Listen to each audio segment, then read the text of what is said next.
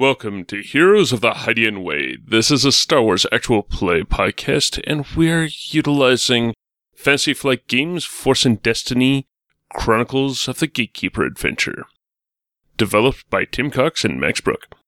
To meet our characters and cast, you can listen with me to a questionnaire I had our characters fill out for our enjoyment. This time, we're being introduced to Skip Goby and Gudge. Hey, Gudge. Look, I found this piece of flimsy plast with some questions on it, so we should answer them, right? Yeah, that's what I thought. I mean, if someone was, just gotta leave some questions around, somebody's gotta answer them. Alright. What is a missed opportunity for your character? Gosh. I don't really think I have any regrets. Well, no. There was this one time that Gudge and I almost got to hop a train to Coruscant. That would have been a really neat place to explore. But some mix-up happened with the tickets, and I didn't get to go. Someday, though. There is a lot of galaxy to explore. You can now feel the Force. Oh, really? How has this changed your worldview? Has it? Well, it's really weird because people keep talking about the Force like it's supposed to change me, but I think I must have always had it, so I didn't notice. You know how maybe I see the color orange one way, but the way that guy sees orange might be how I see green? Maybe I just didn't know what it was like to not have the Force, so I didn't realize I had it. It seems pretty neat, though. I wonder if it's why I always see my dreams like it's a holovid. On this tour, you've seen Felucia. What's one thing you've liked? Oh, maybe this is sort of a post-tour quality check questionnaire. Alright. Well, it really had to be the food. Gudge and I were so stuffed. You've been in the wilderness with hippies for 7 to 10 days. What's something you want to get back to? I mean, this isn't really that weird to me.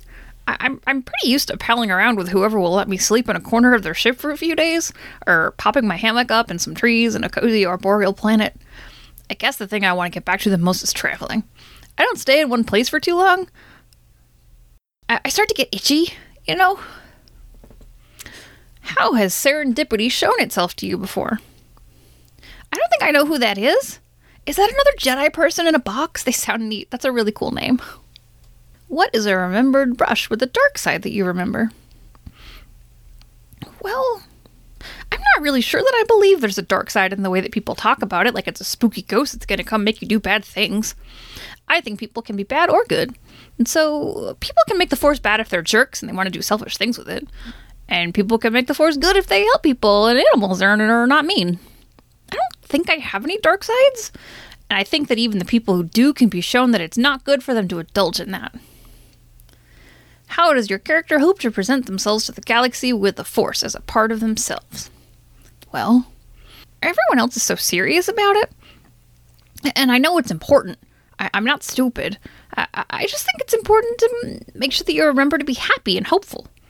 Even if there is a Force that is telling you that you need to go do something, it's got to be for a good reason, right? How many people get the chance to be able to go do good things in this world with other folks? I'm just the luckiest fella getting to make friends who also have this important mission with me. We're going to have the best campfire stories after this is all over. Whew. That voice definitely takes more out of me than Vestrano. Anyway, those were the questions for my character. I, however, don't talk like that. I'm Ren.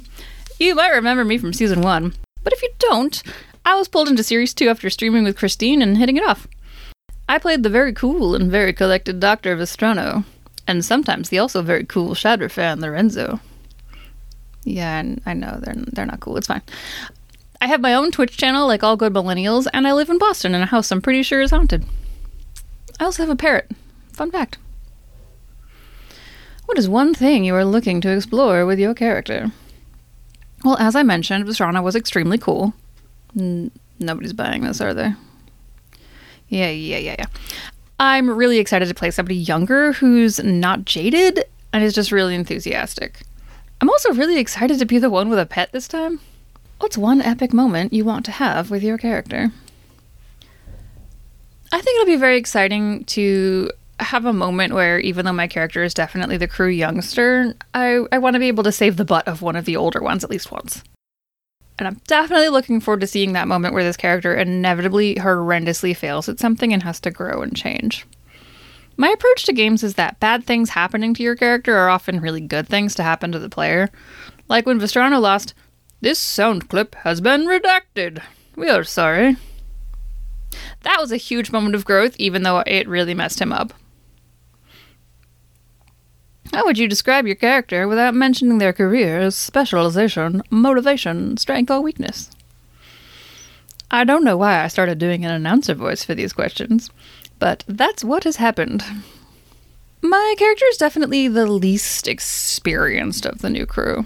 And they're going to be, hopefully, the optimistic one that helps bring everyone together.